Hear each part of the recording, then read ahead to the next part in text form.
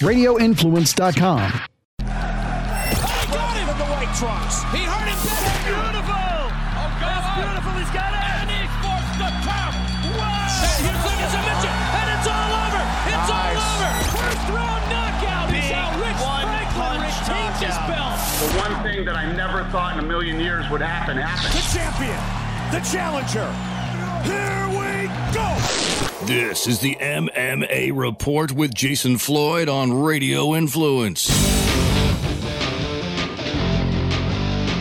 Welcome into a new episode of the MMA Report podcast. It is Sunday, August the 7th, 2022, and I've got another jam-packed episode of the podcast with 5 interviews, as you're going to hear from 2 men that's going to be a part of Friday's Bellator 284, Neiman Gracie and Josh Hill. Of course, Neiman Gracie in the main event of that fight card. Josh Hill will be the feature bout on the preliminary card. Then you're going to hear from Orion Koski, who's coming off that win there at UFC 277. Then you'll hear the conversation I had with Bram Moreno's BJJ coach, Hector Vasquez, who has a school there in Las Vegas. I had a great conversation with him. And then the final interview you're going to hear is with one of the men that's going to be the main event of Saturday's Shamrock FC Summer Bash Show, Garrett Wells. So all those conversations come up here in a little bit. Of course, appreciate you taking time out of your day to download and listen to this episode of the podcast. Of course, a great way to show your support for the podcast, rating, review on the podcasting platform you're listening to. That truly does help me out a ton. And hey, if you could share the podcast on social media, I would appreciate that as well. Now, before we get into the interviews, I want to talk about an interaction I had on Friday night on Twitter. And, you know, I think just like all of us, we're all from our phones all the time. And I'm just kind of scrolling through my Twitter timeline, and I see this tweet from Eric McGracken, who runs Combat Sports Law. Great website. Eric does a tremendous job covering the regulatory side of the sport, which, I mean, look, it's a side of the sport that does not get a lot of clicks, but it is a very important side of this sport. And Eric has been very, I don't know if he's spearheading it, but he's definitely pushing it on social media about the fighters having a say. And I'm going to get into that in a second with the Association of Boxing Commission and Combative Sports. And so Eric had this tweet I ended up responding to where he wrote, "Boom, check this out. Here is ABC President Michael Mazzulli saying our fighter committee initiative is going to happen." So there were some other tweets that Eric had where he said, "Folks, it's big news. This will be the first time ever in the history of the Association of Boxing Commissions that fighters will have an official seat at the table, a fighters committee, so fighters have been an organized voice in the sport. Big progress." He goes on to say, "Big thank you to over 250 pro boxers, kickboxers, MMA fighters who signed a petition to the ABC. Thank you for stepping up and adding your name to the list." So I responded to him with this. Since Mazzulli has been president of the ABC in this term and previous term, he has always said fighters are welcome. Before this year, it rarely happened that fighters would show up to the annual meeting. Eric responds to me saying, "This is more than fighters being welcome. This is a dedicated ABC Fighters Committee." My response to him, which he never responded to, where I go, "You're missing the point. Fighters have always been welcome under Mazzulli leadership. Not sure why there was a perception that they were not." And that to me is when, look, you want to start an initiative to get fighters more involved in the regulatory side of the sport, it's great. But the reality is fighters have always had a voice. Fighters are always welcome to have these conversations. I'm not sure why someone or multiple people felt fighters did not have a voice, because they have. I can tell you this. I've had countless conversations with Mike Mazzulli over the years where he has literally said this, "Jay, fighters are welcome. I want fighters to show up. I want fighters to be in that room. All they got to do is show up. All they got to do is show up." So I don't understand why there was this perception that fighters were not welcomed. It also makes me wonder, what's the end game for some of the people in this? Is there people who are not fighters who want a seat in terms of the Association of Boxing Commission and Combative Sports and are just not coming out and saying it? I don't know. I don't know. But I could just tell you this. Fighters have always been welcomed.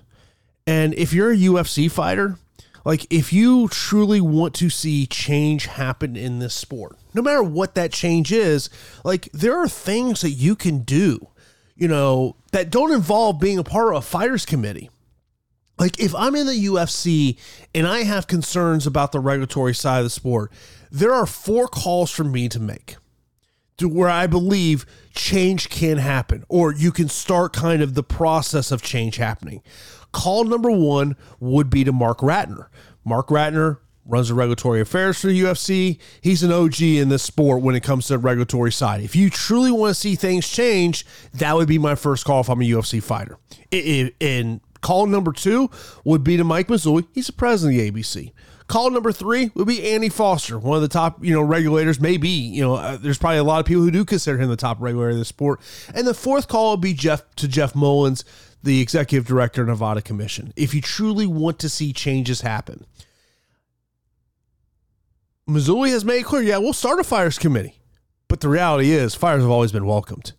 And I don't know, as I've said, I do not know why there's a perception being put out there that the fighters didn't have a voice. They've always had a voice. I like what Eric does, but I don't know why he has this perception that fighters never have a voice, because they do. They've always had a voice.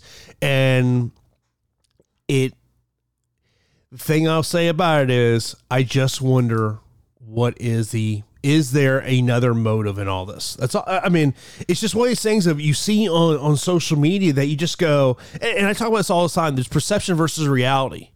The reality is fighters have always had a voice. It's just a matter of whether or not they want to take the additional steps to make sure their voice is heard. There is ways to do it. And also there's ways to do it where it's not in a public forum, where you can have a private conversation to truly make changes happen. So I just saw that on social media and I was just like, what is going on here? Like, what is going on here? It's just, oh man, it's one of those things you see. And I mean, literally it's that SMH moment that I had. Like, I'm just like, oh man, I don't know why your perception is this, because it's just not reality. And we'll see, and by the way, the MMA Rules and Regs Committee has a fighter on it, Chris Lytle. So we'll see what happens there, and how it goes forward. That is something that I'm going to follow up with Mike Mazzulli. I'll probably wait additional 2-3 months, and then I'll hit up Mike and say, hey, Mike, anything kind of going on this? And then we'll see where it goes from there. Something else I want to mention before I get into the interviews is the story I saw this morning over on MMAJunkie.com, where the headline was, Juliana Pena wants round 8 with Amanda Nunes.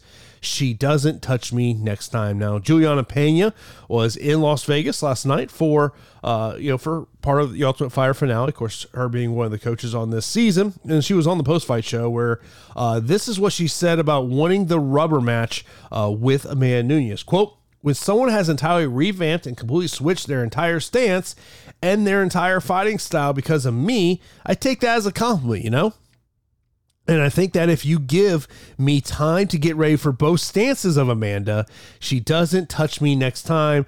I'm just really hoping that she heals up and that she's able to get back in there before the end of the year, because I absolutely be ready for that trilogy fight. I'm ready to go round 8 right now. Let's freaking go. I'm here. Where are you, Amanda? Amanda, seriously, where are you?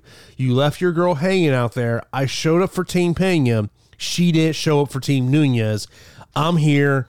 I'm ready to go round 8. And I was thinking about this, and I remember I saw this on Facebook, and I was kind of reading through the comments, and one comment that it just kind of made me go, that's interesting.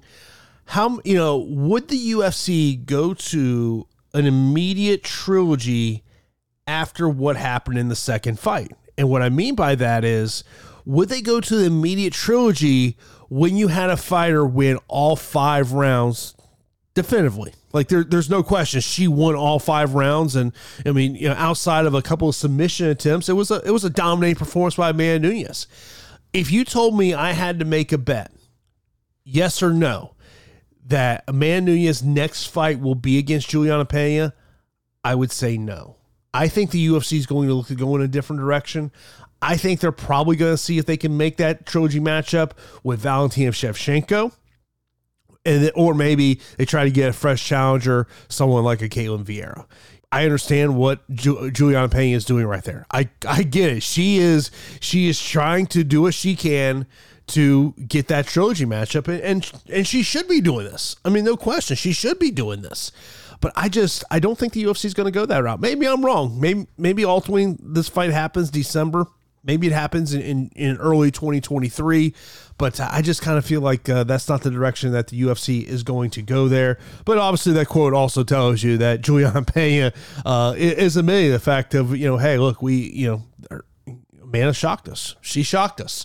We did not prepare for what Amanda Nunes did in that fight. I mean, look, and every time you talk to fighters and you talk to coaches, one thing that they'll talk about is you got to be ready for everything. This is mixed martial arts, and we'll see what happens there in terms of that. And it's like I said on last Wednesday's podcast, like I thought Juliana Pena and her team had a false sense of security heading into that matchup, and they got dominated there. But we'll see what happens there. But let's get into the interviews here on this episode of the podcast. Up first, you're going to hear my conversation with Neiman Gracie, who will be headlining Friday's Bellator 284 against Goichi Yamauchi. Joining me now here on the MMA Report is, man, it's going to be headlining Bellator 284 here. It's Neiman Gracie. Neiman, as always, man, I appreciate time. I was thinking about this matchup, and obviously the two of you've both got the credentials of jiu-jitsu artists, and it was making me thinking about who would be on your Mount Rushmore of jiu-jitsu practitioners? Damn, man, that's a tough question. But I'll have to put Master Carlos Gracie, Master Helio Gracie, and I think Master Carlson Gracie and Rickson Gracie. Okay, so that leads me to say is obviously you've got to train with. We all know who your family is, the heritage that is there. It made me kind of think about, like, is there like a bucket list of jiu-jitsu practitioners that you would either just love to roll with, love to take a seminar with, just to kind of get their knowledge on the game? Yeah, definitely. I've been able to do that a lot already with all my family members, but outside of my family, I would love to maybe learn from Marcelo Garcia, maybe learn more from Damian Maia. I learned a few things with him, but maybe learn more. And so many other guys like the Mendes brothers, there's so many good people, man. And I love to learn from all of them, There was a tweet that Bellator had where, it kind of made me think of the perception versus reality. And the tweet was basically along the lines of, hey, Neiman, he is a great jiu-jitsu artist, but he got them hands. Like, does that all bother you that people maybe don't give you the respect with what you can do on the feet along with what you can do on the ground? No, man. And it doesn't bother me, because I passed the phase of thinking about what people think about me. It doesn't make any difference what they think, I fight for myself, and I fight to grow as a person. So it doesn't bother me what people think or what they don't think anymore, How do you feel like you've grown as a martial artist since February? Oh, man, I've grown so much. I came from a 5-round war. So when you are in the cage for that long, you learn so much about yourself, and I learned so much more about myself, and it was a great life experience, How much do you go back and watch your previous fights? I do that a lot, actually, especially right after I fight. I like to watch. Usually right after I fight, I watch for the whole month. I watch the fight many, many times. And I love watching myself fighting. Like when you go back and you watch your fight, how much of it is about self-analysis of yourself, of thinking of going, okay, in this fight coming up here, where this is what Goichi's looking at. Is that as much about of trying to look at and breaking yourself down more than maybe what you did right in the fight?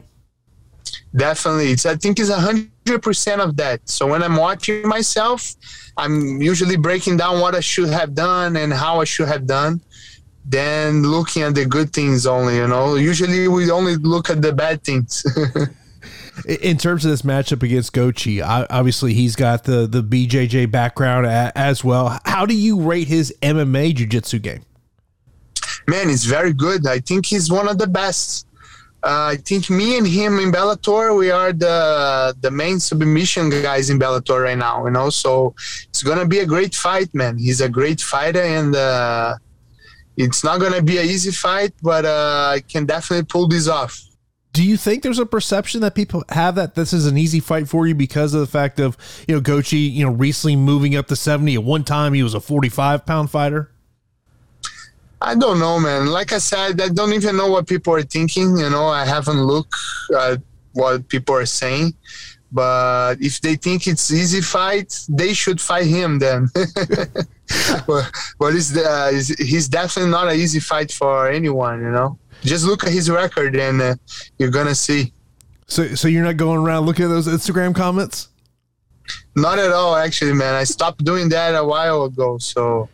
And I think that's good because most of those guys are 11, 10-year-old kids talking trash, Was that something that people around you maybe said, hey, Neiman, we think we need to get you out of the comments? No. My wife doesn't like me to look too much. And I think I kind of gave her ears to what she was saying, But, yeah, I think it's better because... If you think about it, man, those things are dumb because these people, they don't know you, they don't know your history, they don't know how you train, and they want to talk bad or good stuff. It's nonsense. What's your expectations for this matchup against Gaethje? Expect a tough fight. If you look at his record, he's a very tough fighter, and I hope this fight goes to the floor and we're able to give a show for everyone that watches this fight on the floor, Do you think Gaethje's going to take it there? I don't know. I don't think he will want to go to the floor, but I'm not sure, man. I don't know. Usually when he fights, he let people take him to the floor, So we will see. I mean, how do you rate his jiu-jitsu off his back? Really good, man. His jiu-jitsu is really good. He's very dangerous. And if I don't watch out, I can get caught. So I need to be very careful. Obviously, you're one of the top 170ers in Bellator. The top of the division, kind of a little cloudy right now. We got, the interim title, the unification bout coming up here. Paige is fighting in bare knuckle come up here in a couple of weeks.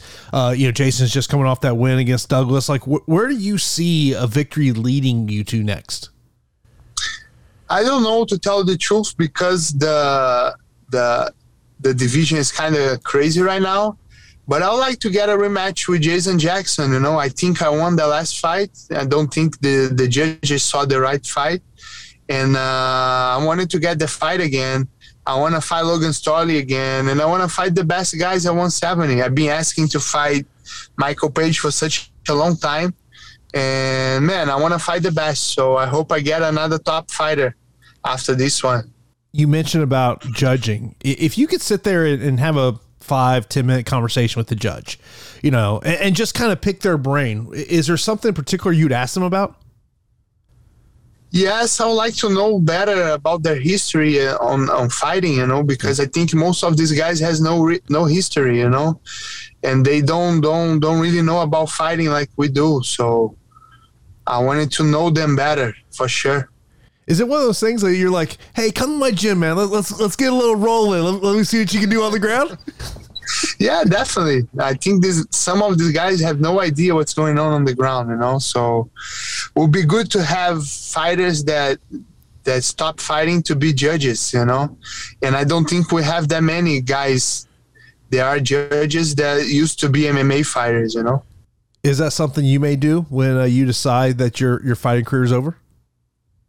I don't know, man. I don't know if I want to be into that game, judging people when they're fighting is not easy and not an easy job also.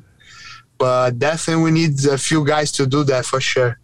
Yeah, I don't envy those guys at all. That is not a job that I want. But it's not an easy job, Yeah, Neiman, appreciate time and look forward to seeing the fight next week, man. Thank you so much, brother. And that was my conversation with Neiman Gracie. Great to get to connect with him once again as he's got this matchup here against Goichi Yamauchi. And interesting to hear him talk about the fact that he's hoping this matchup is going to hit the mat. Whether it does or not, that'd be kind of interesting to see how does Goichi Yamauchi, how does he attempt to attack Neiman Gracie? And I'll tell you, when this fight was made, I was a little baffled by it. And I think obviously Goichi now at 170 pounds, used to be a 45er. But then, of course, it just basically got to a point he just couldn't make that weight anymore. And now here at 170 pounds, huge opportunity for Goichi Yamauchi. And when you look at this Bellator welterweight division, obviously a lot of things have to unfold over the next couple of months with this division. Of course, we'll have the we'll have the title unification matchup with Yaroslav Amosov and Logan Sterling. Scott Coker noted 2 weeks ago that Bellator recently applied for a visa for Amosov and his family to come to the United States. So you got to imagine, maybe we see that title unification matchup sometimes before the end of the calendar year. Coker noted that they are planning to do 7 more shows before we turn over to 2023. But, when you look at this welterweight division, of course, you got Michael Page, who is got the bare knuckle matchup against Mike Perry. And then you got Jason Jackson, who's sitting out there, who, the way he talked about it after his win there, basically know that he's going to sit on the sidelines and he's going to wait for the title matchup. You heard Neiman said he would love that matchup there against a rematch against Jason Jackson. And then you got Andrei Koreshkov, who's kind of sitting there, who I think sometimes I feel like he's kind of the forgotten guy in this division. He's just one of those guys I just feel like we just kind of forget about who he is in this division. So we'll see what happens there. But let's move on to the next interview. It's also with the fighters going to be a part of Friday's Bellator 284, and that is going to be Josh Hill. Of course, he has gone through an opponent change in this one, was supposed to be a part of the Bantamweight Grand Prix. However, he got COVID and had to pull out of that. So part of this interview is him talking about, the recovery from COVID. Said it took him about 4 weeks, and he talked about the switch up opponent here at Bellator 284. Joining me now here on the MMA Report is a man that's going to be back inside the Bellator cage here, Bellator 284, as we are talking. That is in 7 days. Josh, man, appreciate the time. I was going down some recent interviews you did, and one thing that stuck out to me that you did back in March and May, you talked about starting a mental performance coaching business. So what got you interested in this? It was something I always struggled with early in my career, and I didn't really know how to resolve it. I didn't know, nobody really talked to me about it, and so I just started reading books, which helped for sure. And then I just kind of became more fascinated with the subject, and enrolled myself back in an online program in school, completed that, and just continued to go on with it. And now, I've been doing it since November last year. So I've been at it for quite some time now, and helped numerous athletes, and it's been good, man. I'm enjoying it. What's the biggest question you get from athletes? I would say, I don't know the biggest question, but the biggest thing that it's reoccurring. It's usually fear of failure. The people are just kind of scared to not succeed, to fail, especially in the public eye. And I think that hinders more people than anything. I've heard fighters in the past, they talk about they'll say, I really don't have fears when I enter there. I think probably the biggest thing I've ever heard is the fear is the body isn't doing what you want it to do. Is that something similar for you throughout your career of maybe it's not necessarily the fear of losing, it's more the fear of your body not, performing the way you want it to? For me personally, no. I find it, I train my body for forever. I'm constantly training my body. So once I get in the cage, I know I can rely on my training, and I'm just going to react to certain situations because that's what I was trained to do. It's more so when I was dealing with it, the fear of losing in front of people, losing opportunities, losing maybe respect to people that I value, losing money, losing, things like that. That was my biggest hurdle for sure. I know you spoke about another interview of ultimately the reason you had to pull out of the tournament was due to COVID. And the thing that I thought was kind of interesting, the way you talked about that is you talked about it wasn't a situation where hey, a week, 2 weeks later, you were good, you were back in the gym. It took you a while to kind of get back to train the way you want to train. Was that the hardest part about getting over it? Was like that, man, like I want to go in and I want to be with the crew and I want to go 100%, but you just couldn't? Yeah, it took me about 4 weeks actually. Yeah, which it just kind of lingered, man. And you know, the first week was brutal, you know, but I figured, okay, you know, it's going to suck for a week and get through it. And then I tried to train and I just like, I had no energy at all. And like, even like people just tapping me, like my body was just like, oh my God, like, and it just lingered and lasted pretty much like, yeah, up until when I would have been fighting. It was about 4 weeks out. And I mean, looking back on it, as much as I'm pissed off, you know, I had to pull out and miss chance to be in the Grand Prix, chance to be in go to Hawaii. It was definitely the right call. There's no way I would have been able to fight, especially a guy like Barzola, who has very good cardio. So, yeah, it sucks, but you know, it is what it is. I'm moving on. Was that the hardest decision of your career?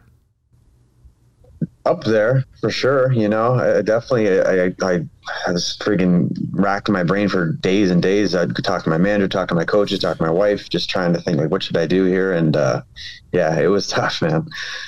But you got this matchup, and of course you've gone through an opponent change. You of course initially supposed to take on Matthias Matos. Now you're taking on Marcos Bueno.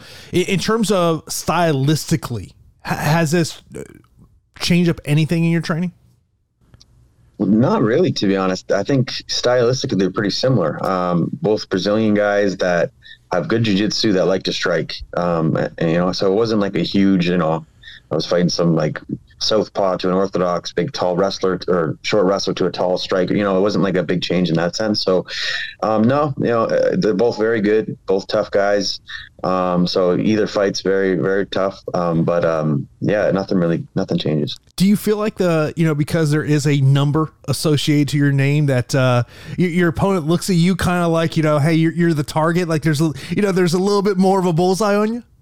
For sure. I mean, I think the rankings, I don't know. They're all over the place, man, with those rankings, man. Oh. So I'm a voter. There are times when I see it come out, I log back into the system and I go, what? Like, right? There's two prime examples where I was baffled, just baffled. One was when Viola Reyes was ranked, and because I'm sitting there going, why? I go, she's a prospect, and like when you've been involved in this game so long, you know the type of matchups they're giving her. Yeah. And then while I think Cody Law is a super talented fighter, I was like, he's not there yet.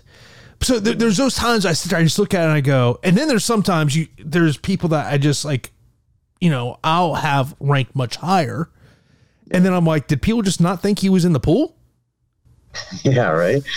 I know it's crazy. I mean, whatever, they're there, but I don't really care. Even speaking to the matchmakers, they're like, cause I asked for somebody in the top, you know, above me, ranked above me.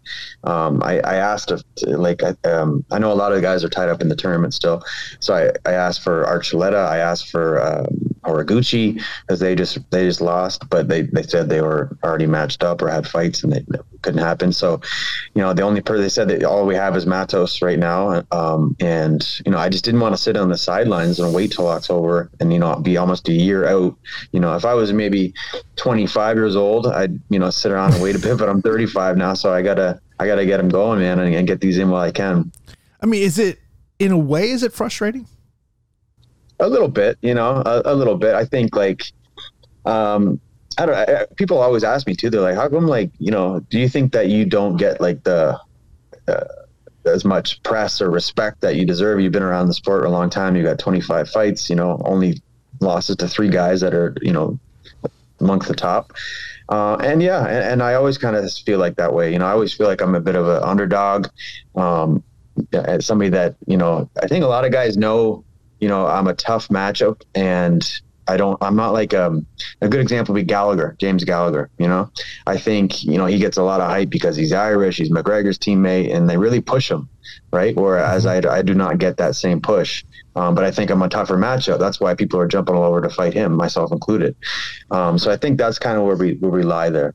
I feel like if you talk to Kogan or Coker, I feel like if you said, who is the fighter that gets requested the most at 135, I'd be shocked if that's not James Gallagher. I'd be shocked. Who is it? Oh, it is James Gallagher. It's got to be. Because I mean, look, I'm not trying to downplay him at all. I just think that everyone looks at him stylistically and they say, I love this matchup. Yeah, 100%. And I feel the same way. I don't feel even like him being ranked above me. I'm like, what, well, I will tell you, you are ranked well above him in my rankings. I'll tell you that. Thanks, man. But yeah, just like looking at our bodies of work and who we fought, you know what I mean? I just like, and there's no way this guy is ahead of me or should be ahead of me. But I know he's had more Bellator fights than me. They push him more. So I get it. Like, again, with the rankings, whatever. I don't care. It is what it is. And I get paid the same, you know what I mean? So it's like, whatever. I mean, that's why the Matos fight was and this fight too. I mean, even Scoggins, my last one, because he was an unranked guy. They're all, I guess, riskier in a sense because there's not as much reward to beat somebody that's ranked higher than you. But again, at this point, everybody's tough. They're all good. I think they should have like a top 15 or 20 even. Yeah, it doesn't matter. What's your expectations for Marcos here next week? I think he'll be aggressive. He'll come out. It's his first Bellator fight. His first one got canceled. So he's going to try and make a statement. He's going to try and use my name, my number, and try to propel himself. And make a big opening here. But I think I'm all around better fighter. I think I'm the smarter fighter, the more experienced fighter. I think I'll be the faster and the stronger of the two. So I like it. I think it's a good matchup, but he's definitely coming, full bore. I'm expecting that. Speaking of the bantamweight tournament, is your kind of thoughts is you believe that Stotts is going to walk away with that tournament victory?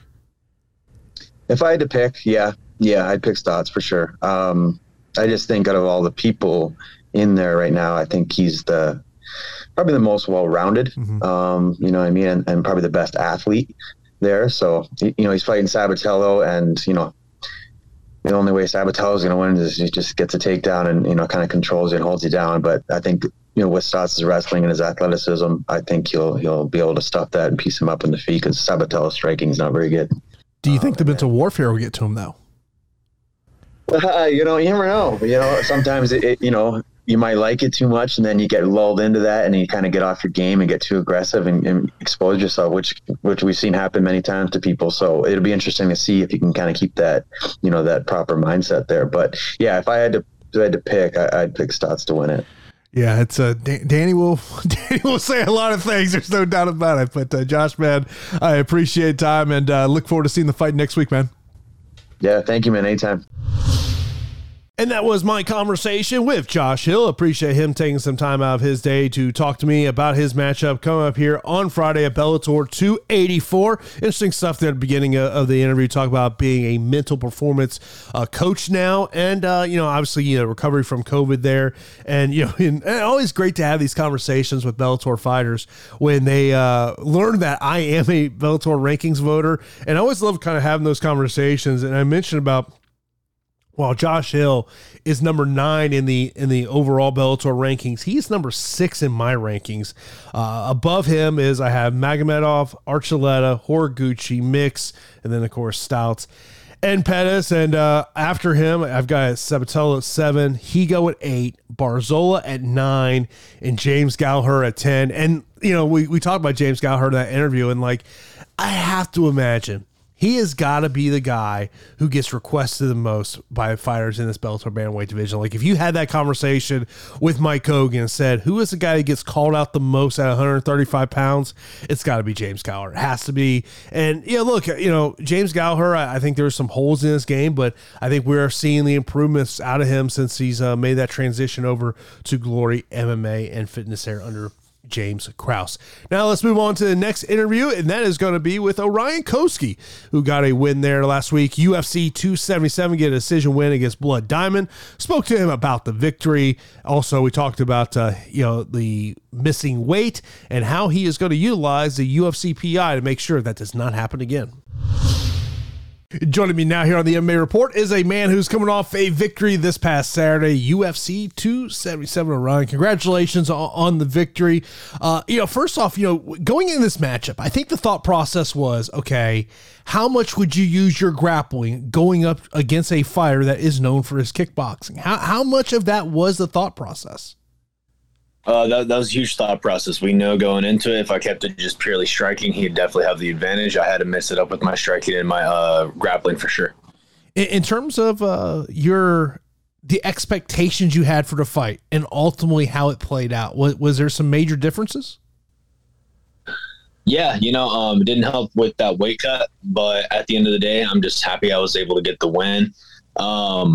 The only difference was I wish I could have got the finish, but at the end of the day, I have a lot of respect for Blood Diamond. He did a good job at utilizing his game plan in the second with more volume of strikes to, keep me at bay from the takedowns. And then he did a good job against the cage too. So when I knew that he wasn't just going to be like this tall, lengthy fighter, that he knew what he was doing when it came to the defense, I figured, hey, we got all 3 rounds to just wear on him, get him tired, take him down, do some damage, look for the shots, et cetera, et cetera. I was trying to finish him a lot, though, especially with the submission parts. There's times where I was trying to get it. But we were talking to each other, him and I, we were just tired in that 3rd round. And I talked to him a little bit after, but that weight cut was definitely daunting and draining on my body. So going into like the 2nd round, I could feel the difference, like of typically where I would be versus, and then in the 3rd round, I just told myself dig deep. But that weight cut, a lot of people don't realize it does take effect on you, especially if it's a bad weight cut. And that's all that happened. It won't happen again. I'll have a better performance in the future. But I am happy with the performance I had because it led to the victory. Now, when you go back and you watch the fight, do you pay more? Are you looking more at that 2nd round as opposed to the 1st and the 3rd round? I watch all of it all together because the MMA fight, yeah, you got to break them up into different rounds, but you also need to look at it from a perspective of, I did this in round 1, I did this in round 3. What's the 2 differences, and where can I fix these issues in the long run? Obviously a big topic conversation was about the weight cut. And I know you put on Instagram, you talked about, hey, this is the same method I've used all my life. It didn't work this time. I'm going to look at changing the method. And then after the fight, you were talking about how you're going to do some body density testing with the UFC PI. Is that something that you just haven't done in the past of working with the PI?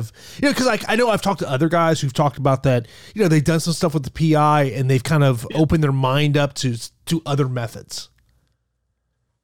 Yeah, no. So, I'm down for whatever method is going to help my body the best scientifically, because that's all this sport is when it comes to the weight cut aspect. It's a scientific approach. But a lot of people don't realize this too. When you're doing MMA, like where you strike a certain person, how you take down a certain person, that's all, like body anatomy and physics right there. So it does come down to a science sometimes. So there's a lot of nerding out that you can do if you want to have a good advantage on your fighting. It's like a lot of people don't realize when you're boxing, if you slip the punches, that's not just moving out of the way so the punch don't hit you. You're moving with the punch, so you're rolling with the power, so you take less power, right? There's a science behind everything you do when it comes to any mixed martial arts sport. And a lot of fighters don't utilize that. So that's something I try to utilize. So when next time I go to the PI, we're going to do another body density test to see where I was now versus where I was 2 years ago when I signed on after the Contender Series, and then versus where I was last year before I fought with Phil Rowe. So, I know I put on a lot more size too. I got a lot bigger, more bone density, more muscle density. I'm feeling a lot stronger. My endurance didn't feel like a factor, but it looked like a factor just because of the fact that, the weight cut was so bad. Like I told everyone else, I was overheating, I was puking, like diarrhea, like it was bad, dude. Like they almost pulled me. The doctors wanted to. I know they did, but I'm glad they didn't. And yeah. Like last week on the show, I had Jay Perrin, and he was talking about, one of the things the PI told him is like, man, you got to slow down, man. You're wearing out your body. There's going to come a point where your body starts fighting back. Like, throughout your athletic journey, is that kind of one of those things of like, because he mentioned to me, he said, he goes, with the PI, they offer you all this data. And he goes, I like seeing that data. That kind of, gets in my mind. Is that for you, for all these years that you've been athletics? Like, you kind of need to see those numbers on a paper for it to kind of really sink in for you? No, not really. If I have like a bunch of people telling me like, hey, like you're overtraining, but I don't feel like it, I'm still going to take their advice on it and be like, okay, like show me the stats of where I'm overtraining and how is this going to affect me, in the long run versus how I feel right now. Like if I did 3 sessions a day for 8 weeks versus if I did 2 to 3 sessions, moderate, right? Like say I do 2 really, really hard sessions versus breaking those sessions up into 3 moderate sessions. Is that going to affect me overall? Will it improve my performance? Will it decrease my performance? Stuff like that. But every body type is different too, though. A lot of people can't just sit there and say like, oh, well, I can definitely do that. It's like, well, everyone's body genetics are different. So having that kind of help to help us figure out what's going to be best for our body types is definitely going to help improve the sport in the long run. So you see higher level peak performance.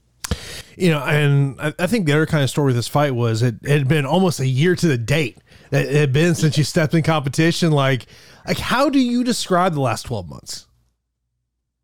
Miserable. No, dude, you know what?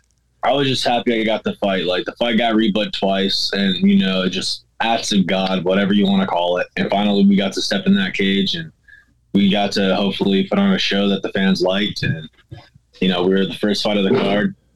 Man, it was definitely worth it after 12 months to go out there and win.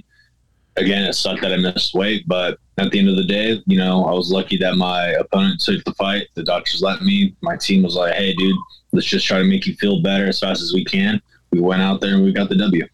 In terms of kind of a timeline for your next fight, what's kind of your thought process? I already told my manager, let's go. Let's find one. So he's working on it right now. We're definitely in the works on something.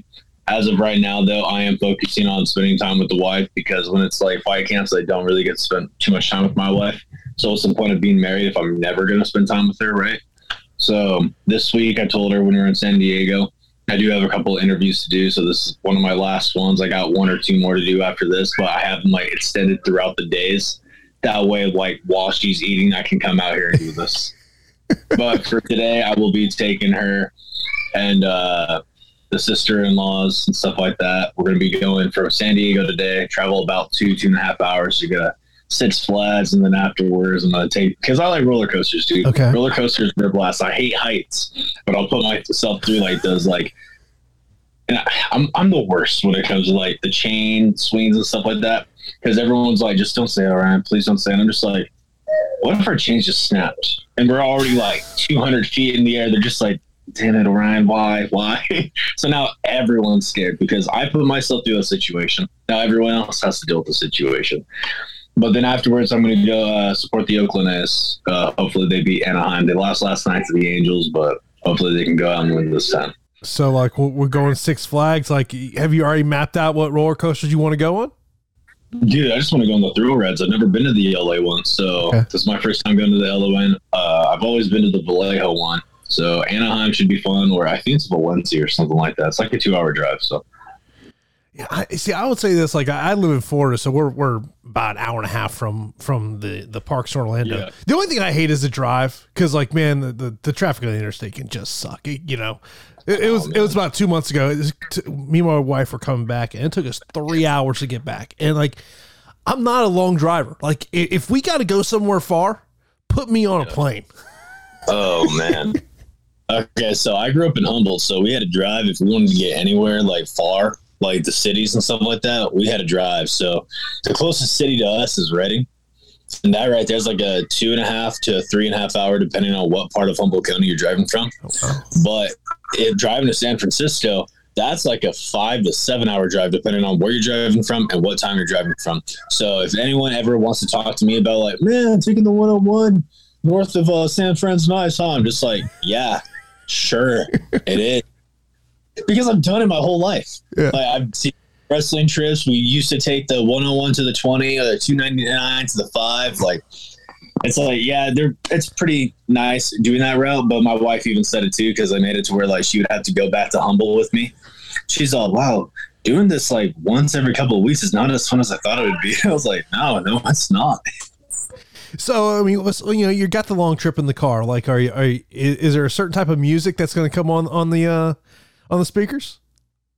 I'm going to make the girls listen to 80s rock with me. They have no choice. I'll throw on a couple of their little, like, whatever songs they want to listen to. They all like Pitbull and Taylor Swift and stuff, so I'll put it on the radio for them. I don't mind it. It's just music. But then I'm going to listen to quality 70s, 80s rock. Yeah, it's like when I take my nieces to Orlando and I put on the Disney Spotify playlists. Man, I can only take it for so long. I can't stand the new Disney stuff, but all the old school Disney songs, I can rock with those a little bit, because it's a throwback. So I'm just like, all right, it's kind of a classic. It reminds me of my childhood. But then they start playing stuff I started playing something by The Great Mouse Detective, and they're just like, oh, what's that? I'm like, how dare you? I'm born in the 90s. You guys should have seen all this. That's a movie from the 70s. Yeah, especially with Disney Plus, you would think you've been able to see all that stuff by now. But after about an hour and 15, I'm just like, okay, we need to get there because I can't take some of this anymore. But congratulations. 2-hour drives aren't bad for me. It's like the 5-hour long drive. So if it's a 5-hour long drive, I always tell my wife, hey, we're doing this in the middle of the night. I'm not doing this during the day. Because I always feel like I'm missing out on the day. But if I do it at night, I can sleep in a little bit, wake up, and have a fresh go to. No, I totally get that. But congratulations on the victory. Look forward to seeing when you get back inside the octagon. Of course, let me know they can find you on social media and anything else you want to mention, man. Yeah, I just want to thank all my family and friends, all the fans that support me, and to all the fans that are, downplaying Blood Diamond. Hey, he's a really good dude. I had to tell a lot of my family as well. They were not here, but on social media, I saw a couple of them were trying to talk smack, and I just told them, I was like, dude, I hung out with Blood Diamond right after the fight. I hung out with Izzy and Volk after the fight. We all got to talk and shoot it up a little bit, and they're really cool people. So, hey, shout out to them for still taking the fight. It probably wasn't easy knowing that the opponent missed weight, but hey, Blood Diamond went out there. He's a warrior in my eyes, and we hit it up. Great guy. So, for social media, it's just at Galaxy Cozy. If people want to follow me, just on Instagram. Please don't follow me on Facebook. I won't accept you back.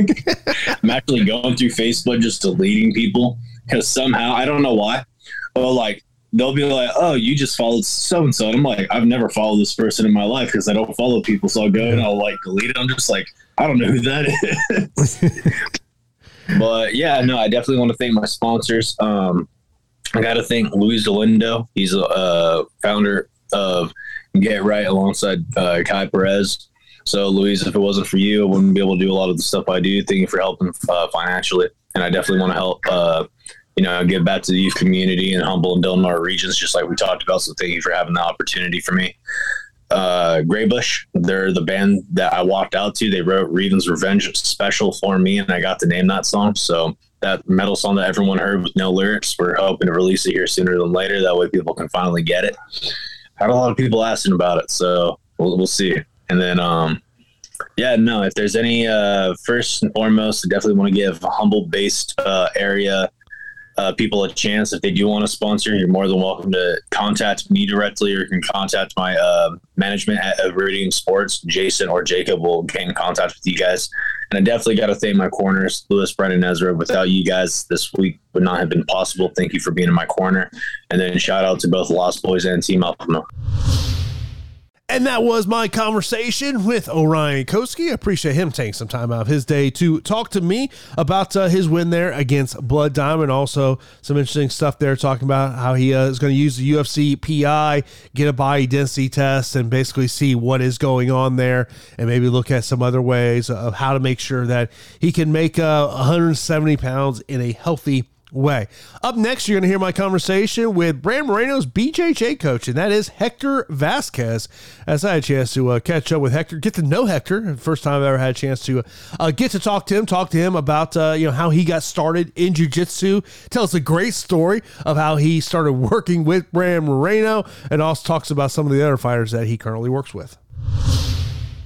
Joining me now here on the MMA Report is the BJJ coach for Bram Moreno, along with a ton of other mixed martial arts fighter, a man that I was reading your bio, and you go by Mighty Mouse, Hector Vasquez. First off, how does the Mighty Mouse nickname come about? So I'm about 5'5", pushing 5'6", right? So I think that's where it came from.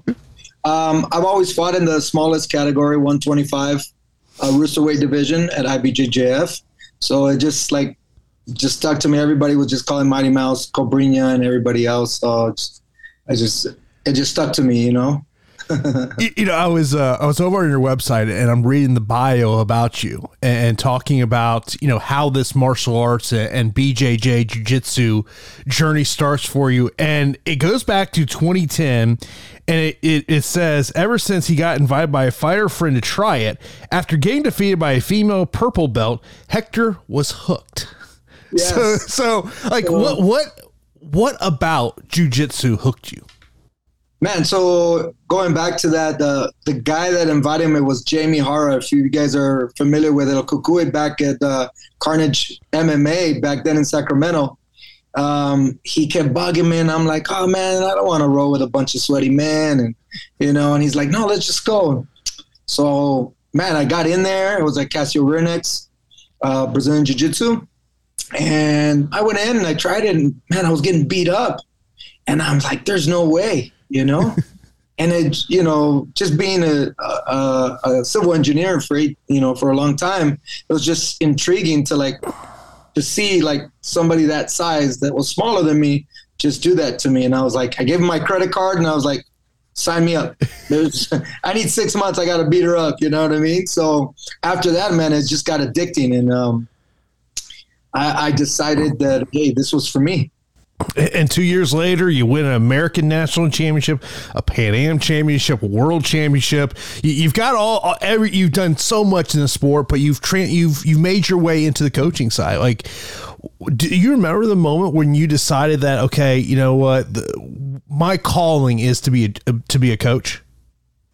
So I won the world titles, and then I was teaching kids classes at my professor's school at Cobrinha Brazilian Jiu-Jitsu and headquarters in LA, and I was enjoying it. Like I was making those connections with all the students and coaching every weekend and getting that experience on the BJJ side. I got to see Verdum in our gym all the time, watching the way Cobrinha was coaching him. So I was one of those guys that was like, okay, I'm going to sit here and I'm going to watch and learn. And I also had the opportunity to work with Cobrinha's son, Kennedy Maciel, which started a white belt and was my drilling partner for this whole time. Seeing Cyborg going in there, seeing other fighters. So I wasn't the guy that class was over and I see those guys and I just sit there and kind of learn. And Cobrinha gave me that opportunity to see how it was. And then I started cornering fighters, and it just little by little. And I told my partner, I own a windshield wiper company, and and I told him, listen, you know what? I can't do this anymore. I can't sit behind a desk anymore. I just want to go do what I love to do. It's not about the money. I just want to be able to give back a little bit. And I actually was thinking about opening a school in Orange County, but I was coming out here with Sean Shelby's, Helen Shelby's wife. And they're like, hey, come out here and open a gym. One thing led to another. They FaceTimed me. They showed me a location. I was like, oh, looks nice. They're like, I'll see you here Monday. And I was like, so I came out here knowing nobody in Las Vegas. And they started helping me out. The first person, and I will forever be grateful, is Ali Abdelaziz. He gave me the opportunity he started bringing his fighters in, like Dan Ige, Puna, Khabib train here. If you go back to the Embedded for Conor McGregor, all the Dagestanians, man, amazing and most humblest people ever. But Ali's actually the one that gave me the opportunity to work with some of these guys. Henry Cejudo, the Demetrius Johnson fight. Kayla Harrison came out here. I got to work with her a little bit before she started her career. Mm-hmm. And just a bunch of other guys. So again, I'm always grateful for Ali Abdelaziz. He opened a lot of doors for me, and then it just went from there. Claudia Gadelia, Valentina, Pavel gave me the opportunity to work with the sisters, and the rest was history. It just started going, and there's people coming in, and again, I'm just grateful for that. It wasn't something that I was looking for. Because I saw the way that Cobrinha would deal with fighters, and it was just a little bit of a pain. Mm-hmm. They took so much of attention. But my goal was to focus on up-and-coming talent from the Brazilian Jiu-Jitsu side of it and create my own world champions. And up to now, I think we've created over like 20 in the lower belts, 20 to 30 world champions. And again, that was my goal. How did you and Brandon start working together? So my good friend Tony Diaz, after the first Figueiredo fight, which was a draw, he told me, hey, Brandon wants to come out and train with you. And I was like, oh, okay. I didn't really put a lot of emphasis in it. And then my wife, she was in the front desk and I was teaching class. She goes, hey, some kid named Brandon's at the front desk. And I'm like, Brandon Moreno? Damn, Brandon. I'll walk out and you get this nice little humble kid's like, hey, prof, can you help me out? I'm like, man, let's go. I had watched the first fight and I thought that, there was a couple of little adjustments we can make.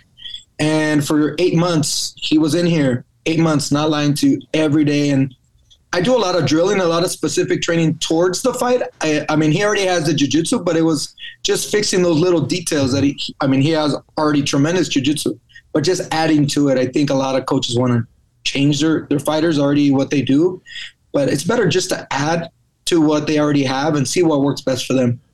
And man, we pulled it off. I was so happy for him, and being from Tijuana, Mexico, and me being a Hispanic, it just helps, just makes me feel even better to see one of those kids, be able to live their dreams and conquer their goals. I remember I was watching an interview that James Krause did over the past couple of days, and he talked about, he's like when he was talking about Brandon coming to his gym, he's like, look, he goes, we didn't develop a world champion. A world champion walked into our doors, and we just we improved on who he was, and it's kind of made me think what you're saying there is it seems like you and James kind of had that same mindset. Man, I'll tell you what, I work with James for this camp. Man, he's the most humblest guy too, open-minded. To me, again, I'm one of those guys, like, he's one of the best in the world, fighting and coaching. He has an amazing group at Glory MMA, a bunch of talented guys out there. And man, I just learned as well. I try to be a white belt mindset, go out there and learn from him. And man, we clicked together. Capetillo, Capetillo Boxing is another guy. Hoya from Puerto Vallarta, the Muay Thai coach, he did an amazing job too. So I think we all clicked together. And also myself, like, I didn't create Brandon from the beginning. Raul and those guys at Entrim, Jim did an amazing job. You know what I mean? And I was just had the great, the opportunity to work with them and just keep adding to the toolbox. I tell people, like, you get a fighter like that and can't, you just add more to what he does, but he's a student of the game and he enjoys what he's doing. So when you're in the corner and the fight's just played out on the feet, there's not really any BJJ going on. I mean, are you just kind of just being quiet there, or in the back of your mind, you're thinking about, okay, we could get a takedown here, and this is what maybe I'm going to try to shout out to Brandon? Yeah, I think, honestly, this is probably one of the best corners I've worked with James, because we were all coordination when each person was going to talk. But we're just not sitting there. We're also seeing tendencies. We're looking at he's opening his elbow on the right-hand side. Like, we have specific things we're looking at to pass on the information to James and Capetillo in the stand-up. If Brandon goes back to his stance, fixing so little things that we see. Obviously, me and James, we collaborate when it hits the wall, the cage. I'm sorry. And from there on, once it hits the ground, then everybody kind of like sits back, and then I start doing my thing. So I'm still working while they're on their feet. I'm just working more on the clock. Passing on information, the tendencies that we see. In terms of your history in BJJ, who would be on your Mount Rushmore of jiu-jitsu practitioners? You know what? Honestly, obviously the first world title, but the Pan Am's titles and stuff like that. But the biggest thing for me is being able to see my students do what I was able to do, and just see them grow. Like, I have one of my students, Frank Cespedes, has been with me since he was 13 years old, and became 3-time world champion through the ranks. He just won American Nationals as a black belt, now as a black belt, winning titles. And to see him do what he's doing, teaching classes, doing the same process that I was taught by Cobrinha, it just makes me happier. And just like James said, like, it gets to the point where what it takes to compete, but sometimes you got to know when it's time to go and just stop being selfish and allow your students to do their thing. And you have to choose. You have to choose whether you're going to be a competitor or you're going to just be a great coach and an instructor. Does that itch go away though? It does not. It does not. You get the itch. I still train every day. I mean, I get beat up by all my youngsters. And a lot of people say, Professor, why do you train? Why don't you just listen? I always tell these people this. I'm one of those guys where if I'm not getting beat up by my students, I didn't do my job, right? Oh, yeah. I feel like I didn't do my job because they're not getting better. If there's a 45-year-old guy still hanging with you and they're not evolving, there's something wrong. I feel like there's a point where I need to hand it off, and I'm fine with that. I don't mind getting beat up. It's more for me. I get to get a good sweat, a little workout, and I also see my students, how they're moving. I can feel it, and it's just great to see that part. Is that where kind of like the competitive fire can come at? Because anytime, whether it's a Tuesday afternoon, Wednesday afternoon, Thursday afternoon, you're working with, one of your students, like, is that competitive itch that going, okay, I know I'm getting their A+ right now. Like they're bringing everything to me. Yeah. They at some point your student wants to beat you. They're just like, they want to see like what it feels like, and they felt it before. Like Frank's felt it for 6 years. He got beat up by us, all the higher belts and all the world champions in the room that he's dealt with. He's felt it. So he knows that sooner or later, he was going to get there. And now him competing at the highest level has just built his confidence to know, hey, if I can hang with some of the best in the world in the gym, there's no way this guy's better than me. And to me, like I said, I'm grateful for that. I'm honored to see everyone grow, just like Brandon and all his other guys that I get to work with in his group. I know you've got some fighters who are coming up here. You got a fighter on Friday's PFL show. You also got Edgar who's fighting on the Dana West Contender Series coming up. So no rest for you, huh? Yeah, no rest. You know what? I'm just here to help these guys achieve their goals. Yeah.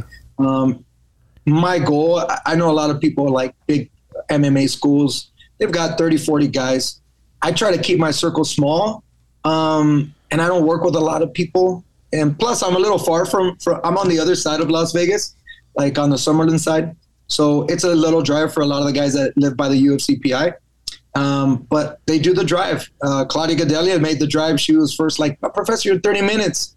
And I said, just come try it, And she came, tried it. She's like, it's worth the drive.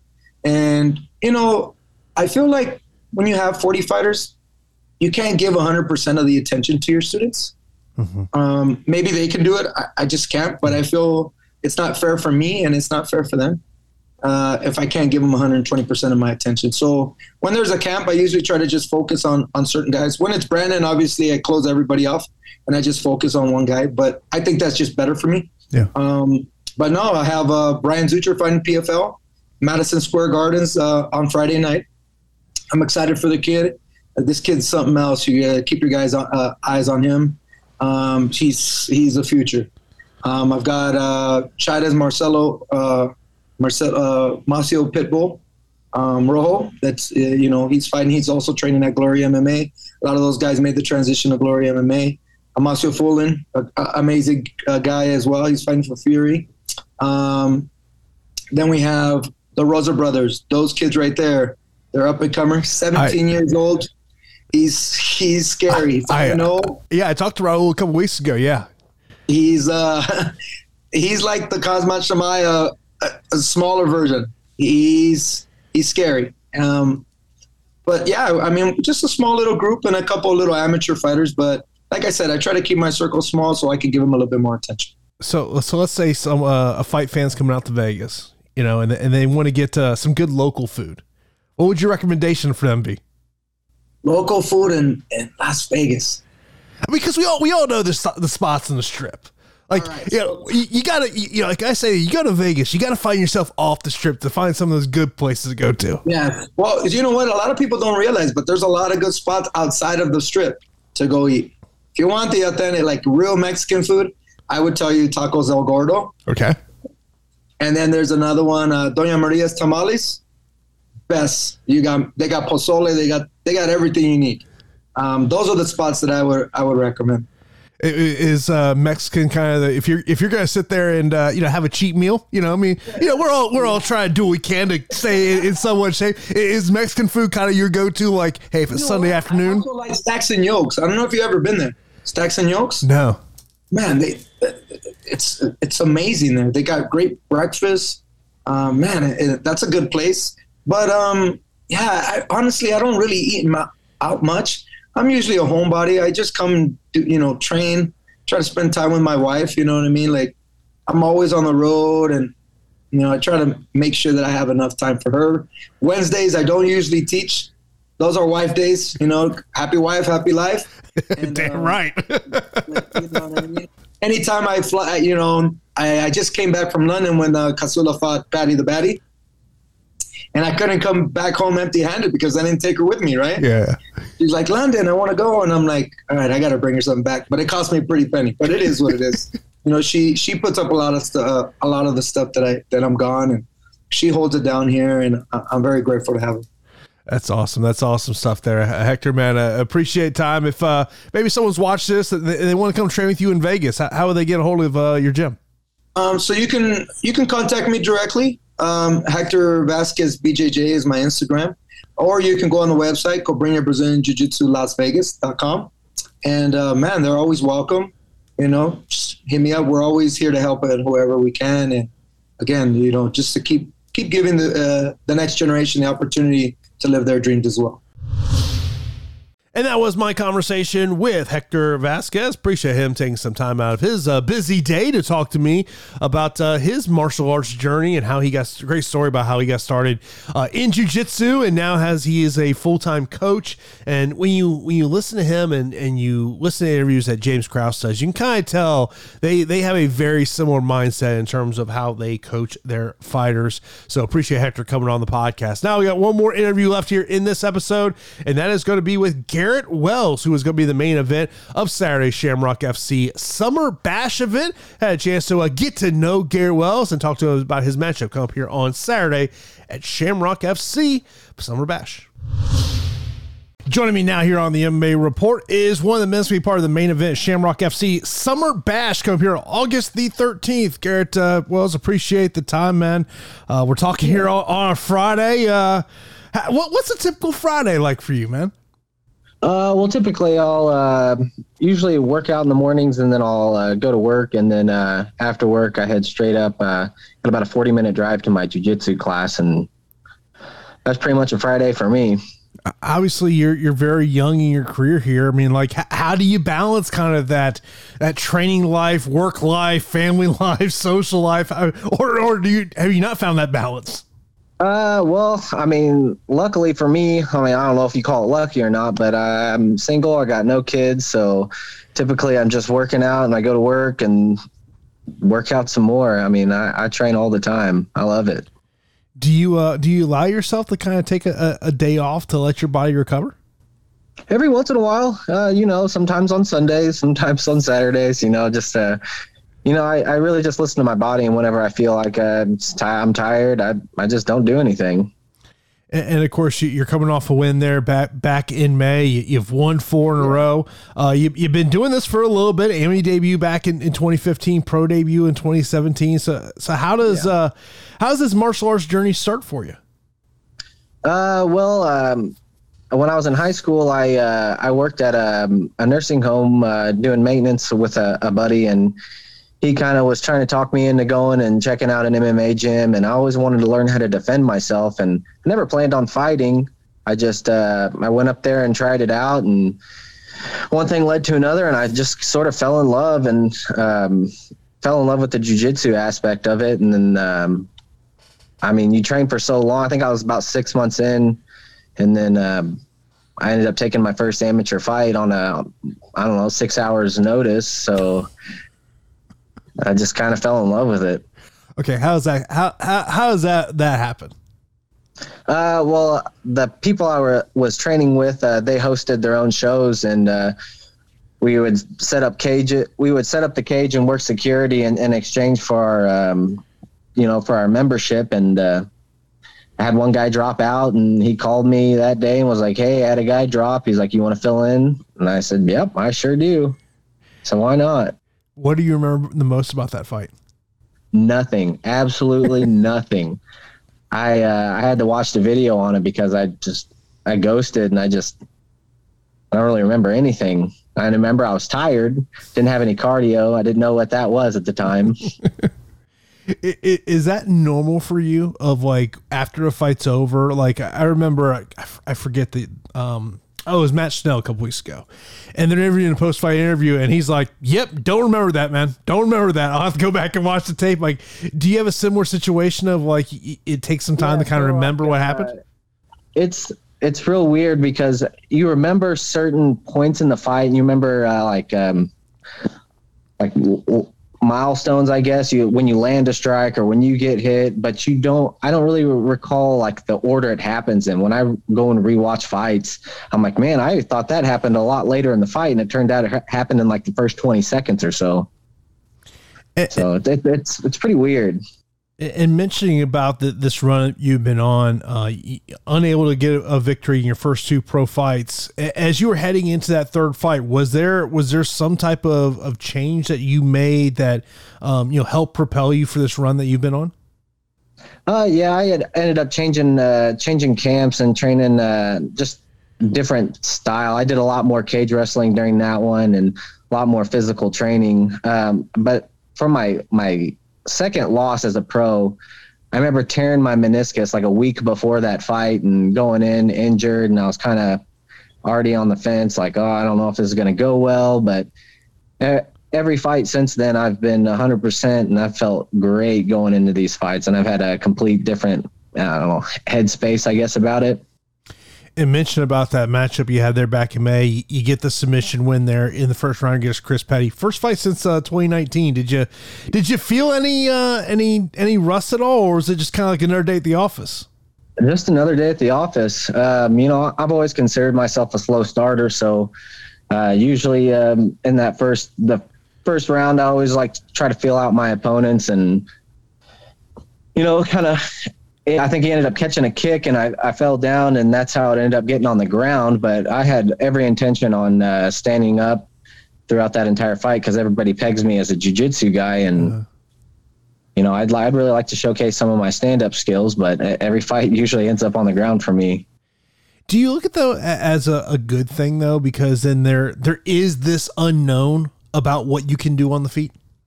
Yeah, totally. Like I said, everybody pegs me as a jiu-jitsu guy, but, I've also had a lot of experience in kickboxing and taekwondo. So, the stand-ups there just hasn't had a chance to be showcased yet. Does it bother you that people just pay you as a jiu-jitsu guy? No, not at all, because like whenever I start throwing these hands at people and they start connecting, and it's going to be a good feeling. You mentioned about being a slow starter, but your last three wins have come in the first round. Yeah, a lot of my wins come in the first round. Like I said, they always end up on the ground. I think the fight before that, the one in 2019, the guy was supposed to stand up as well, but I threw a couple leg kicks and he didn't like that too much, and so he went to go take me down, and it was pretty much over from there. But I don't think Chris Petty, I don't think he really intended it on going to the ground. It's just he caught that kick of mine, and I went down to the ground, and I was going to come up on a single anyways, but he went ahead and pressured down and got on top, and I ended up getting the armbar finish. So that was pretty nice. With being known for your jiu-jitsu, is there like a bucket list submission hold that you want to be able to pull off inside the MMA arena at some point? I've always been a leg guy, but I know that's it's a pretty dangerous game in MMA because when you're holding someone's legs, you're pretty exposed to getting punched in the face quite a bit. So, but and I do have a knee bar finish, which I do like, but as far as a bucket list, no, not really. As soon as we hit the ground, usually I take the first opportunity I have to get a submission, usually. The other side of that leg lock, if you're the guy attempting it, your opponent could make a business decision at some point and say, you know what, I'm not going to try to get my leg ripped apart here. I'm out of here. Yeah, but you get those hard-headed people that don't really care about what happens after the fight. They just want that win. Do you think Rudy Morales is one of those type of guys? I'm not too sure. I don't know how much he has to offer on the ground. Every fight that I've watched of his is all stand up, and he's I would say he's known a lot for his cardio and a lot of his flashy techniques. And honestly, I have no idea. And I know he hasn't fought in a while, and so I'm actually really excited to see what happens here. When you're facing someone that hasn't competed in a while, like, what's kind of the mindset at the start of the fight? Like I said, I'm a pretty slow starter, so I always like to feel someone out first. I don't know if I don't think he is that way. I think he's going to try to bring the fight quick to me or at me as quick as possible. But, I don't know. I would imagine that there is a little bit of cage rust for him, and he may start off pretty slow, but I feel like I'm going to be able to pressure him and, get him back up against the cage and secure a takedown pretty easily if things aren't going my way right up front. Is there part of you that you look at this fight as potentially stylistically that type of fight where you could showcase what you can do on the feet? Yes, I do. I feel like he's not going to want to go to the ground at all, especially after my last 4 fights. So I feel like he's going to try to keep it standing up as long as possible. Do you kind of feel like that's like an advantage for you heading into a fight because the opponent is it's like in the back of their mind, they're just thinking about like, okay, I know what Garrett can do on the mat, that it'll kind of leave some openings for you? Yeah, definitely does. And, I'm pretty tall for being a 155er, coming in at 6'1". Most of my guys I fight are usually around like 5'10" or 5'11", so I usually have pretty good reach advantage on people, and I don't think they take that in consideration. So let's say you walk into the gym tonight and they let you control the music. What's going on the speakers? Usually 90s hip hop is it. Okay. If I just put it on 90s hip hop and I just let them play. I like a lot of beat orientated music, so. You mentioned about the fact of, you got a busy schedule with everything you got going on, but when you do have, some time just kind of sit back and chill, what do you like to do to get your mind off the fight game? I play a lot of video games with my friends, ones from high school that I don't get to see all the time. So if I can, hop on Discord and talk to them and, kind of relax a little bit, I like to do that. All right, so say it's a Friday night and you want to style on your buddies in a video game. What video game you choosing? So I've been playing a lot of Escape from Tarkov, which is a pretty grindy game, and that's a first-person shooter and stuff like that. I also like to play Rocket League, which is like a car soccer game if I really want to relax. Mm-hmm. So those are my two games of choice right now. That's awesome. Garrett, man, I really appreciate you coming on. Of course, look forward to seeing this fight here in the main event of Shamrock FC Summer Bash, August the 13th. Of course, let everyone know they can follow you on social media and anything else you want to mention, man. No, just want to shout out to my jiu-jitsu gym, Cavallo BJJ up in Columbia, and T3 Fitness here in Jefferson City, where I do a lot of my stand-up striking. And that was my conversation with Garrett Wells. I appreciate him coming on the podcast to get to know him. And, of course, he'll be at the main event of Saturday Shamrock FC Summer Bash. And, of course, we have got a ton of mixed martial arts action coming up this weekend. Of course, you got the Bellator event on Friday. Tuesday, you got Contender Series. And on Saturday, jam-packed, we got the PFL event in the afternoon as they are overseas in Wales. Also, we got the UFC Fight Night card. Of course, that PFL card is going to be featured by the welterweight semifinals. Also on that card, we have got the heavyweight semifinals as well. So PFL, I'd say I did enjoy watching their broadcast on Friday night. And, I love the fact that every fight on that card, there was some meaning to it. And Peter Murray talked about this last week where he mentioned about, these fighters on the prelims, it's about getting into a 2023, season for the PFL. So really love what PFL is doing there. And great night of fights that they had over there. Showtime Pass doesn't get the job done. And kudos to Rob Wilkinson, man. That if you did not see the Wilkinson Monte fight, go back and go on ESPN Plus and watch that thing, man. It was absolutely amazing over there to watch that matchup. But of course, on Wednesday's episode of the podcast, Daniel and I will take a look back at everything that happened this weekend in MMA, from the PFL card on Friday to last night's UFC card, where does kind of Jamal Hill put in this light heavyweight division? Maybe how close is he to potentially getting himself right there in line for a title shot? And then, of course, we'll look ahead to all of this week's mixed martial arts action. Of course, we'll talk about that PFL fit. We'll talk about that Bellator and UFC fight card. So appreciate you taking time out of your day, download and listen to this episode of the podcast. Of course, great way to show your support, rating, review does help it out, and share the podcast on social media. Would appreciate that as well. So that's going to do it for this edition of the MMA Report podcast, and the next episode will come out on Wednesday on your favorite podcasting platform and radioinfluence.com.